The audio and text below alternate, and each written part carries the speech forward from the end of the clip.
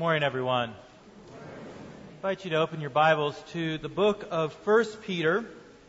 But as you're doing that, I'd also ask you to maybe put your bulletin or finger in Genesis chapters 1, 2, and 3. We're going to be in both places this morning. We're going to start in 1 Peter chapter 3, but we're also going to be spending the majority of our time this morning in Genesis 1, 2, and 3.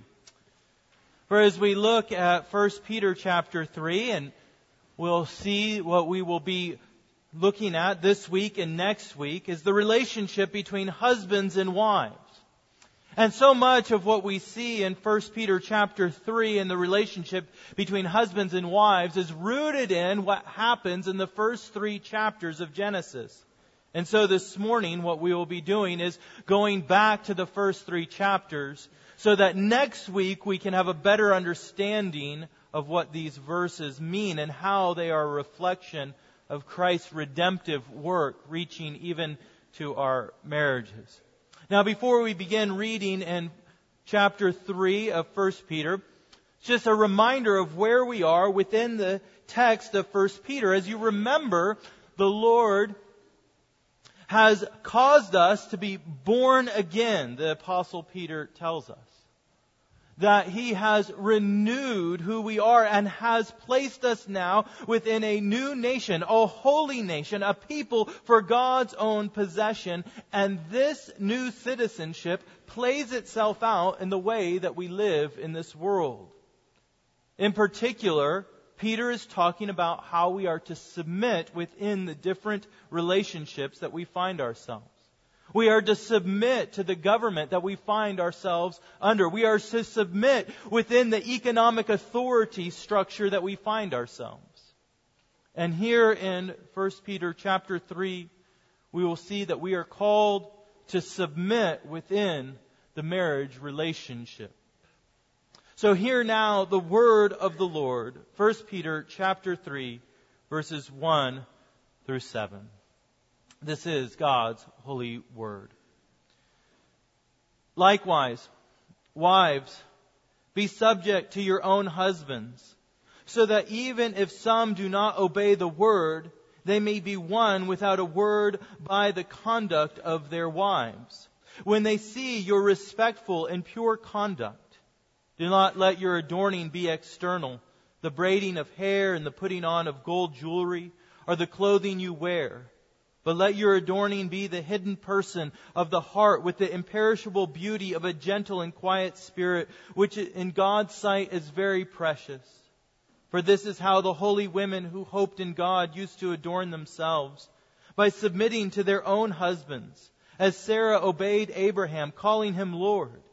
And you are her children, if you do good and do not fear anything that is frightening. Likewise, husbands, live with your wives in an understanding way, showing honor to the woman as the weaker vessel, since they are heirs with you of the grace of life, so that your prayers may not be hindered. This is God's holy word for us, His people. Let us pray. Father God, we come to you now. And we ask, O Lord, that you would lead and guide us as we come to this topic of marriage and the relationship between husbands and wives. Lord, I pray for all who are here. I pray, Lord, for married couples. Lord, as they sit and hear your word, whether they are united in their faith or there is a division. Father, we pray for those who are not married, for those who are single, that they might not hear these words and feel as though without marriage they are incomplete. For even our Lord Jesus Christ was not one who had a marriage relationship, but was a complete and perfect human being. Father, we pray for those who have broken marriages or even have gone through divorce, Lord, that they would see the redeeming word and see that you, O Lord, will bring redemption even in the greatest brokenness. We pray, Father, that you would send forth your Spirit and power that we might truly hear and see and understand and do your word. We pray it in Christ's holy name. Amen. When April and I got married, the differences between our cultural backgrounds started to become very apparent. Those of you who have heard some of our story know that April lived in the same house in the same small town of Hepzibah, Georgia, for 17 and a half of her 18 first years. She grew up with cotton fields, dirt roads, and saying the letter S as though it had 2 or maybe 3 syllables.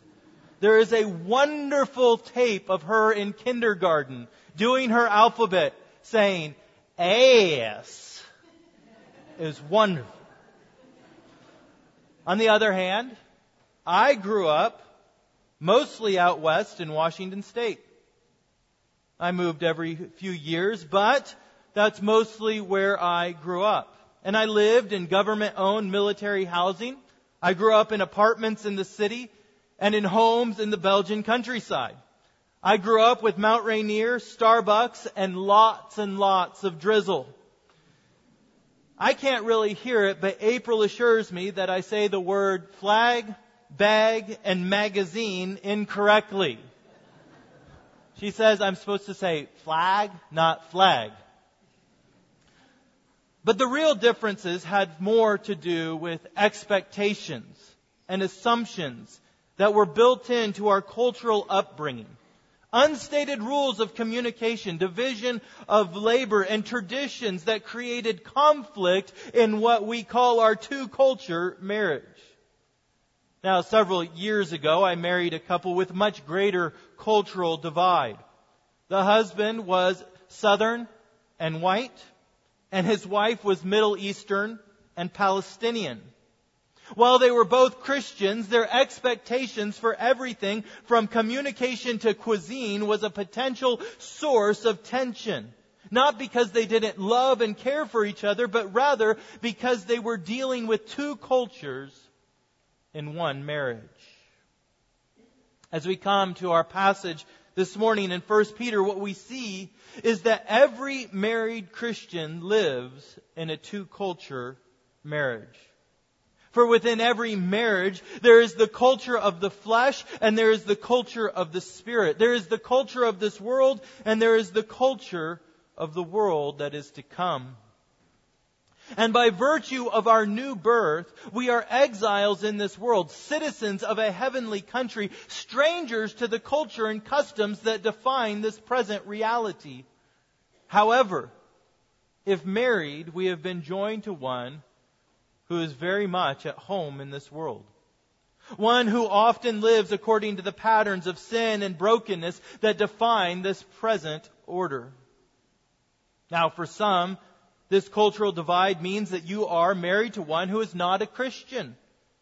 There is the struggle of what Paul calls being unevenly yoked between husband and wife, one seeking to follow Christ, the other following the world. Two worldviews, two ways of life in one marriage. It creates quite a strain. But this two-culture dynamic is present also in marriages where both spouses have been born again, where both are seeking to follow Christ. For while we have been born again, our old nature continues to express itself. And so Christians will often act as though they were not Christians. The spirit and the flesh are often at war within, and while we seek to do what is right, often sin is crouching at the door, waiting to overtake us. And so men, we will often treat our wives in ways that are more reflective of our old broken nature. And wives, even though you are seeking to follow the Lord, it is easy to fall back into your old habits and ways of treating your spouse. In our passage for this morning, Peter is teaching Christians how this new cultural dynamic of the kingdom is to affect the marriage relationship. He is teaching us how we might live in a two-culture marriage to the glory of God. How a husband or a wife might love their spouse as a Christian even when their spouse acts more like a heathen. Over the next 2 weeks, we're going to look at the culture of marriage from 3 different perspectives. First, the creation of marriage. What is God's intent for this relationship? Second, the corruption of marriage. How has sin affected the marriage relationship? And third, the redemption of marriage. How has the work of Christ changed how we live within our marriage relationships? This week we will look at the first 2 perspectives, the creation and corruption of marriage, and next week, the redemption of marriage. And what we will see is that though sin has marred God's original design, through the blood of Christ, marriage has been redeemed. In Genesis chapters 1 and 2, if you would like to turn there, I'll be referencing several verses. There we find God's original design for the culture of marriage, which we will see is a union of 2 persons based upon their sameness and their difference. That is a union that is rooted in their corresponding natures and complementary roles. The first thing that we see is that the created culture of marriage is aimed at a personal union between one man and one woman. A personal union between one man and one woman. By Genesis chapter 2, as we've read through that, you will see several times the Lord looking at His creation and declaring, "It is good." But following the creation of man, the Lord God said, in verse 18 of chapter 2, "It is not good that man should be alone." It is not good for man to be alone. So the Lord created woman to be with the man. And as verse 24 of chapter 2 says, "A man shall leave his father and his mother and hold fast to his wife, and they shall become one flesh. And the man and his wife were both naked and were not ashamed." Jesus, commenting on this text, says, "So they are no longer 2, but one flesh. What therefore God has joined together, let no man separate." You see, God's original creation intent for the culture of marriage is that a man and a woman would be personally joined to one another. God's intent for marriage is that there would be a physical, a spiritual, and an emotional bond between 2 individuals in such a way that they would no longer be accounted as 2 separate individuals, but as one inseparable union. In the Canyonlands National Park in Utah, the Colorado and Green Rivers meet. Now, the Colorado River, for any of you who have seen it before this point, is red from the high level of iron and the minerals within the river. And as you would expect, the Green River is green. Very good. And for several miles after these 2 rivers join, the separate streams are visible. You can see the red on one side and the green on the other. They run alongside each other. Even though they have been joined in one canyon, you can see them running separately alongside each other. But eventually these waters begin to mix, and what was clearly 2 becomes one river. And the creation purpose for marriage is like the confluence of 2 separate rivers, in which streams formerly followed their own path, but are now joined into one new river.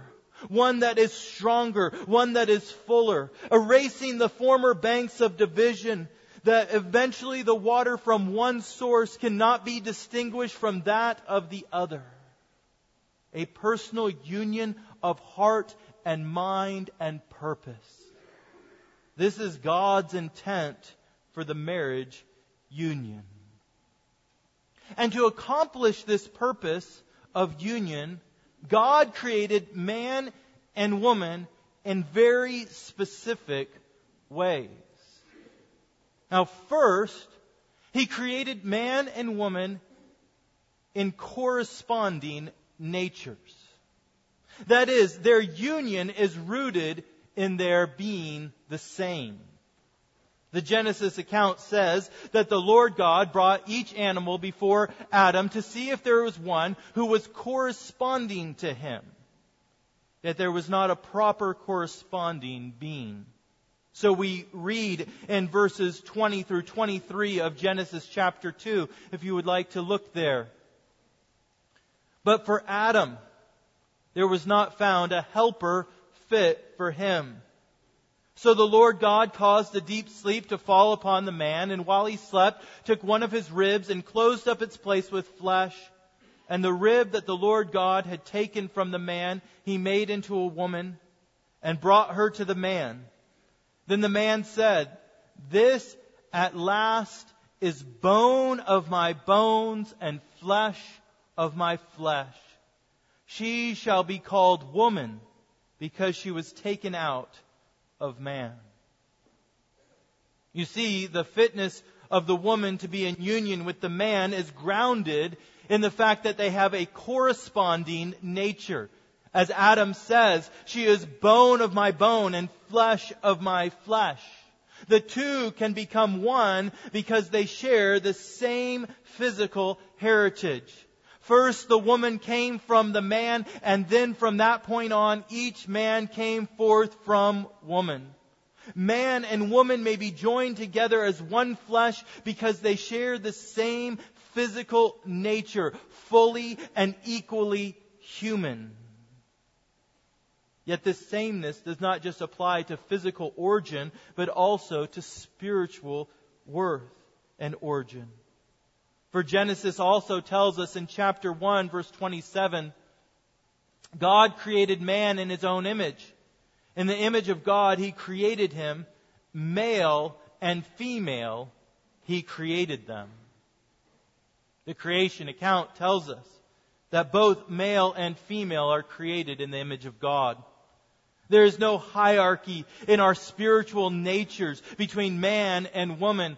Men are created in the image of God. Women are created in the image of God.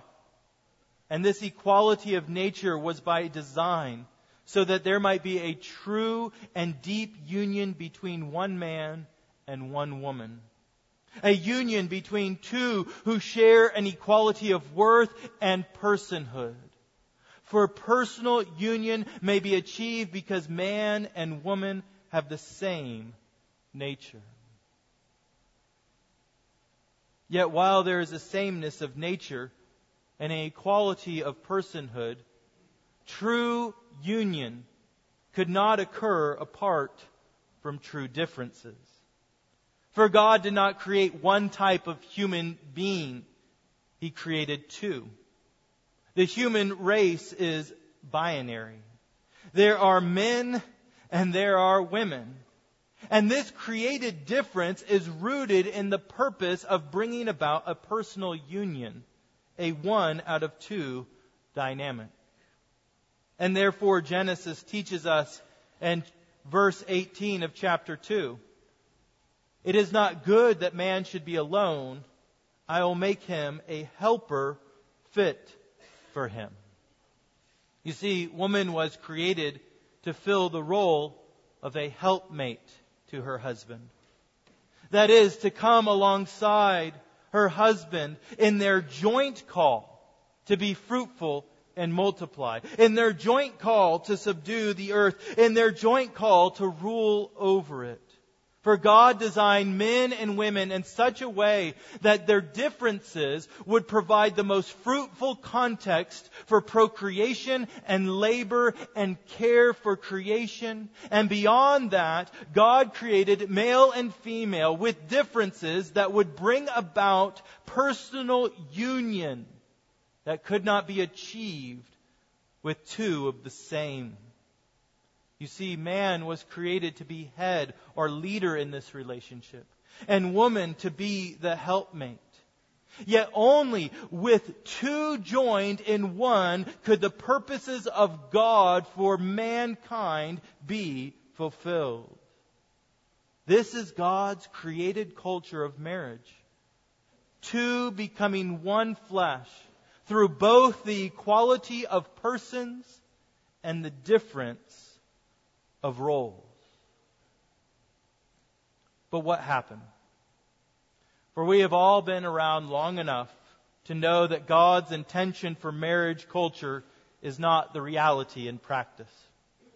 Why is it that marriage so often becomes the context for the greatest hurts and disappointments of our life? Why does the human race have such a horrible track record in the treatment of women? Why do we currently have such a push to erase the distinction in created roles between man and woman in our culture? Why? Because God's created culture of marriage has been corrupted. It's been corrupted by the entrance of sin. You see, what God created good has been marred by man's rebellion. And just as Genesis 1 and 2 tell us of God's good created culture for marriage, Genesis chapter 3 shows us how the culture of marriage has been corrupted. When God created man, He gave him a command as a test for obedience. The fruit of one tree was restricted from man to reveal if he would choose the path of good or the path of evil. This tree was the dividing point, as it were. The two paths in the woods. Would man choose the good and receive blessing and life, or would he choose evil and bring about a curse and death? Here's where the knowledge of good and evil would be revealed. And man chose disobedience. And right off, this disobedience affected the marriage relationship. We read in Genesis 3, when the Lord confronted Adam for his rebellion and his sin, Adam says to God, "The woman whom you gave to be with me, she gave me fruit of the tree, and I ate." Right, earlier, Adam was all like, "Oh, bone of my bone and flesh of my flesh." But now, sin has entered the world. And he is distancing himself from his wife. He is making a division. He is saying, she needs to be held accountable for sin, not me. No more of this one flesh business. Sure, I was to be the head. Sure, I was supposed to stand up to the temptations of the enemy and in unity with my wife refuse the fruit. But it was her fault because she ate first. And while we are at it, it's your fault because you gave her to me in the first place. This is the corrupted culture of marriage. A disunion between husband and wife. A need to protect self against the potential of being hurt or taken advantage of. For sin makes us focus on ourselves, on our personal desires and goals and fulfillment. And despite our union with our spouse, we continue, because of sin, to identify primarily as two individuals and not as one flesh union of man and woman. This disunion caused by sin plays itself out in both aspects of created equality and created differences between man and woman. And so Genesis 3:16 gives us a picture of why it is that there is conflict in marriage. It says, as the Lord says to the woman, "Your desire shall be contrary to your husband, but he shall rule over you." In this corrupted culture of marriage, the husband will seek to rule over his wife. Despite the Bible's continual upholding of the equality of women before the eyes of God, historically man has denied this equality and treated women as second class. And within the context of marriage, there continues to be a struggle and a division that arises from denying the corresponding nature between men and women. Husbands have sought to bring union between himself and his wife through dominance and force, by abusing his God-given role as head as an excuse to demean and rule over his wife. The word translated fit in chapter 2, verse 18, has a sense of standing face to face with. God created woman to stand face to face with man. But sin has corrupted this face-to-face relationship so that man would seek to rule over his wife and not to have her stand alongside him. The headship that has been given to man is to be one of service and love, not of dominance and demands. And so any marriage culture that is characterized by a husband ruling over his wife is a sin-corrupted culture. It is a playing out of the curse. It is an image of God-denying culture, and ultimately it is a culture that needs redemption. When a husband seeks to rule over his wife. Yet, it is not only the corresponding nature of marriage that is denied in the corrupted culture, but it is also the complementary nature, the differences. Again, in verse 16, the Lord says to the woman, "Your desire shall be contrary to your husband, but he shall rule over you." It's important that we understand what is being said about the desire of the woman in relation to her husband. While the ESV translate the phrase as, "Your desire shall be contrary to your husband," the text literally says, "Your desire shall be toward your husband," or "for your husband." What this phrase means is that sin has corrupted the culture of marriage so that the wife has the desire to co-opt her husband's role. That is, sin leads the woman to deny her role as helpmate and to desire the role of her husband as head. This is what the ESV is seeking to convey with the word contrary. Yet the desire is not so much contrary as it is covetous. There is a covetous desire within the wife to own the role which has been given to her husband as the head. And just as marriages are plagued with men ruling over wives instead of loving them, they are also plagued with wives desiring the headship of their husbands and refusing to submit to them. And no matter how much our current culture is pushing to deny this reality, there is real and true differences between men and women. Again, not differences of worth or personhood, but differences of role and design. And to deny this difference is to deny the value and worth of the image of God reflected in both men and women. It is sin that has corrupted our understanding of the differing roles between men and women, and it is sin that insists that helpmate is a lesser role than head and looks down upon the idea of submission. For it is submission that marks the life and ministry of the Lord Jesus Christ. And how might we say that submission is demeaning if it is the road that the Lord Jesus took? Yet sin is the culture that we have inherited. Sin is the pattern this world has given to us to walk in. And it is sin that must be defeated for this corrupted culture of marriage to give way to a culture that is redeemed. So what is the hope for marriage in a world broken by sin? How can a man and a woman come together and experience the union which they were created to experience? How might the corrupted culture of marriage be redeemed to reflect God's original order. Well, in Genesis 3:15, we are given a hint. We are given a foretaste, a shadow of what is to come. There we read the Lord's curse upon the enemy. He says in verse 15 of chapter 3, I will put enmity between you and the woman, between your offspring and her offspring. He shall bruise your head, and you shall bruise his heel. Here in these few words, we see the first promise of redemption. The first hint of the gospel.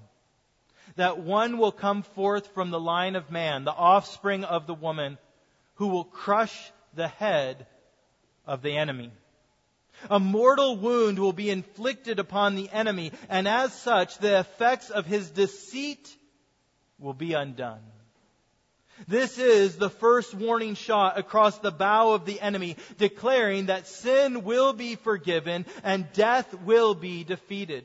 It is this promise that we will see fulfilled at the cross, when the Lord Jesus Christ, the Son of God and the Son of Man, the seed of the woman, will crush the head of the enemy. It is here that Jesus poured out His blood to cleanse and redeem all that was lost through sin, including God's created design for personal union in marriage. You see, it is here, through the work of Christ, through the blood of the cross, that we must come to 1 Peter chapter 3 and understand what He is laying out for us in His instructions for how husband and wife are to treat each other within the context of a redeemed marriage. Not redeemed by our own ability to change the way that we relate to one another, but redeemed through the work of Christ alone. For the Lord was not content to allow His good creation to be corrupted forever. And therefore we must look to the cross if we would see marriage that was created good but corrupted by sin, redeemed by the blood of Christ.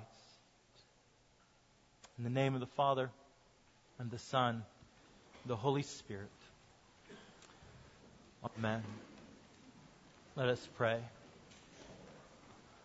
Father God, we come to You now. We come to Your Word, and we ask, O God, that You would bless the marriages that are represented in this room. That You would bring healing and restoration. That You would bring redemption. Lord, and that You would help each one of us to seek, to follow the path that You have given to us. That husbands might love their wives, that wives might submit to their husbands. Father, and that ultimately the work and the power, the redemption of Christ might be shown forth to all the world. We pray this in Christ's holy name. Amen.